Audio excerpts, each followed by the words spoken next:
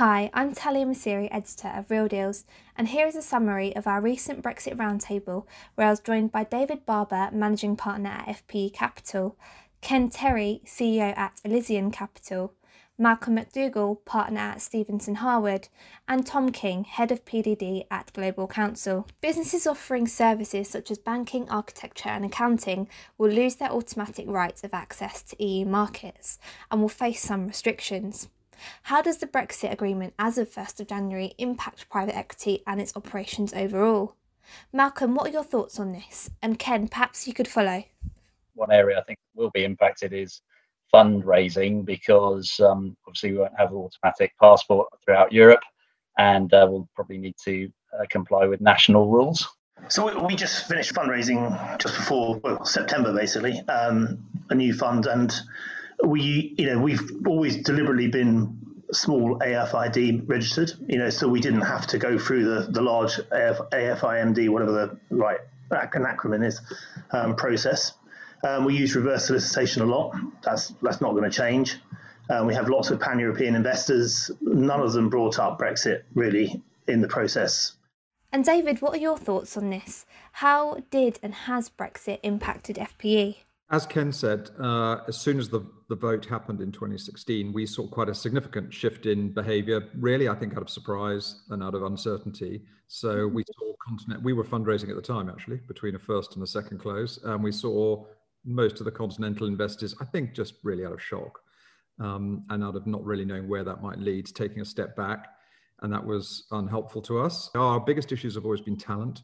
And we've spent most of the last 5 years, we've written 3 studies on it with Cambridge Judge Business School. We think about it on constantly hiring strategies. And actually, probably the biggest driver on that has been COVID in terms of driving people to remote working and opening up new pockets of talent which don't have to live 5 miles away. And Tom, what are your thoughts? We're now looking more to the future in terms of what we have is an agreement that gives us some level of macro stability, but within that, there is potential for micro instability. And that will arise from either the UK or the EU seeking to drive home an advantage through diverging from the agreement. We don't yet know where those areas are. We don't know yet how much that will be politically driven and how much that will be a consequence of, sectors having advantages that are just there. And I think, whether it's tech or whether it's agriculture, or whether it's gene editing, for example, there are lots of areas where the UK can potentially steal a march on Europe. And then it will be a question of whether the EU feels obliged to respond by retaliating through the measures that are in the agreement.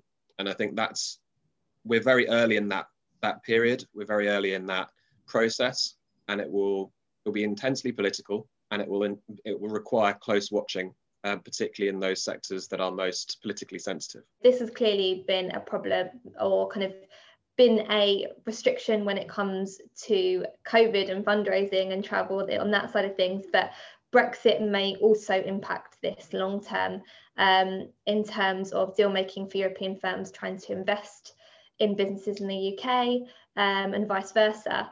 So have we learned something from COVID? Can we get around potential Brexit restrictions on travel via virtual deal making? Malcolm, have you got any thoughts on that? The whole pandemic has made people realise you can do a lot of this stuff remotely. And so if travel is curtailed, it's been massively curtailed by COVID, probably more than Brexit. So I think that shouldn't be a problem for doing deals. And then David, I guess from a deal maker's perspective, what are your views on this? Is virtual deal making a long-term option? Doing stuff remotely is fine when everyone's remote. As soon as we all break out and we get back to running around, it feels like being in person is going to be a differentiator again. And for sure, I would rather be, if I was fundraising, I'd rather be physically in front of that person, knowing you've got their attention, knowing that they know you've made the effort to come and see them, putting the onus on them. And I don't think that's going to particularly change. And how difficult that's going to be, I'm not really sure. I've assumed that's going to be still possible. Probably the queues at Heathrow will be the biggest issue. And Tom, what are your thoughts? Yeah, I suppose what I was going to say was, I think it's an interesting question from a wider than Europe perspective, in that what Brexit supposedly offers to the UK is an ability to look outside Europe. And the government will be very emphatic about that and will continue to try to do trade deals with other nations and open things up globally. I mean, they have this catchphrase, Global Britain. I think we've seen a couple of deals where the restrictions on travel have actually been a barrier. And that has been primarily in Asian settings where it's now impossible to go and see sites, or businesses that are heavily reliant on sites and getting around and seeing how things are actually operating on the ground. So it will depend again on sector and also sort of geographic spread. One of the things we've most encountered is reconfiguring supply chains where products are coming from China, etc. If you don't have people who are able to go into those countries and actually see for themselves how things are produced and what the conditions are, you're going to struggle with, not necessarily the due diligence on the deal, but certainly ESG considerations later, and coming to exit, that's going to be an issue. And living or staying in an EU country for an extended period will no longer be permitted for UK citizens. So how will this impact geographic expansion for portfolio companies and setting up businesses and new sites abroad? And will internationalisation become more challenging for UK businesses? How will restrictions on trade between the UK and Europe impact portfolio companies? Ken and then David, what do you expect? It seems to me that we're just going to become more efficient. Like David said, if I'm doing an add-on in Belgium or Germany or whatever, I don't need to go every time to every meeting, and most of the work can be done on Zoom and stuff, but you can go for the key meetings. So I feel like, personally, for a European, from a listing standpoint, 90 out of 180 days is, I'm never going to hit that limit, that's for sure. And you can get and similarly, throughout my career, I've done several deals in the US, and flew in, did them, flew out. The visa waiver scheme in the US, I presume, is something the Europeans will copy. Therefore, I can't see it as being a major factor. But maybe a perspective from some of our portfolio, who actually one of the big things we've noticed through remote working is a switch of the world to a digital lead generation and to actually the ability to sell remotely. And I'm talking about technology context here, obviously, software and various services.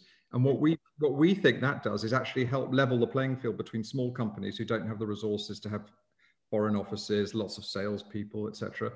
And you can do a sales call from your office or your home, and you can suddenly be selling to a huge corporate in the States, and it kind of has leveled the bar. And I think that's really helpful. And for internationalization in the portfolio, I think that will be really interesting. We're starting to see quite a lot of momentum in our businesses already of penetrating further into markets that we thought would take longer to get into, where you normally have to spend more time whining, dining, showing your face. Third call, you get the meeting with the sales director. Now we're getting straight away. I mean, those people are at home, they're jumping on calls. If anything, we've had to train our sales teams to be ready that the first call might be the only call, the definitive sales call. David and Ken, how has the Brexit impact been considered when deal making? Is it an area of concern for you? Since the vote, we've been screening every deal for a Brexit kind of risk. For us, that tends to be around, is it completely UK focused? We've had a little bit of anxiety about that, or about, does it in some way touch regulation that might be EU driven? So we had a deal that was GDPR data scrubbing, and there was issues around GDPR and how that would interact. In the main, we're really lucky. We don't get touched by physical goods, shipping, containers, issues like that. As a first line effect, obviously you're always thinking about the second line effect of an economic change. Your customers are being affected. Is that going to affect everybody else? I completely agree with Tom. I think there's a kind of inflation element to this. We don't do any B2C e-commerce. We just do B2B. But I've heard from someone in that sector recently that a lot of Europeans are not supplying UK at the moment just because they can't be bothered with the administrative problems. Exactly the same. Every conversation is, how has it Brexit affected? How should we make it more resilient? Is it the right way to go? One of the things Tom mentioned, which I agree with, and maybe this is a domestic experience, but I don't think many UK retailers know where their goods come from. And what's been a massive shock recently is, certainly my wife maybe, orders things on Amazon, has no idea it actually comes from Belgium or somewhere. And then suddenly she's hit with a bill, and returning is really difficult. And I think there's going to be much more, okay, well, let's find something in the UK rather than find something abroad, I think that's really going to be one of the trends as people, okay, well, I need to think about where it's coming from, because the ability to return it, the ability to get it quickly, the ability not to have hidden fees, that's going to be a big driver, and we're all being shocked about that at the moment. I don't think anybody really realised how much, when you just click on Amazon, where it comes from, you've no idea. But now you're going to know that. Something we all have to think about. I think it'll be beneficial to lots of UK small suppliers. I think there could be I'm really hoping there's going to be a birthplace of massive of lots of new companies, innovative new British companies that can come out and supply this new world, really.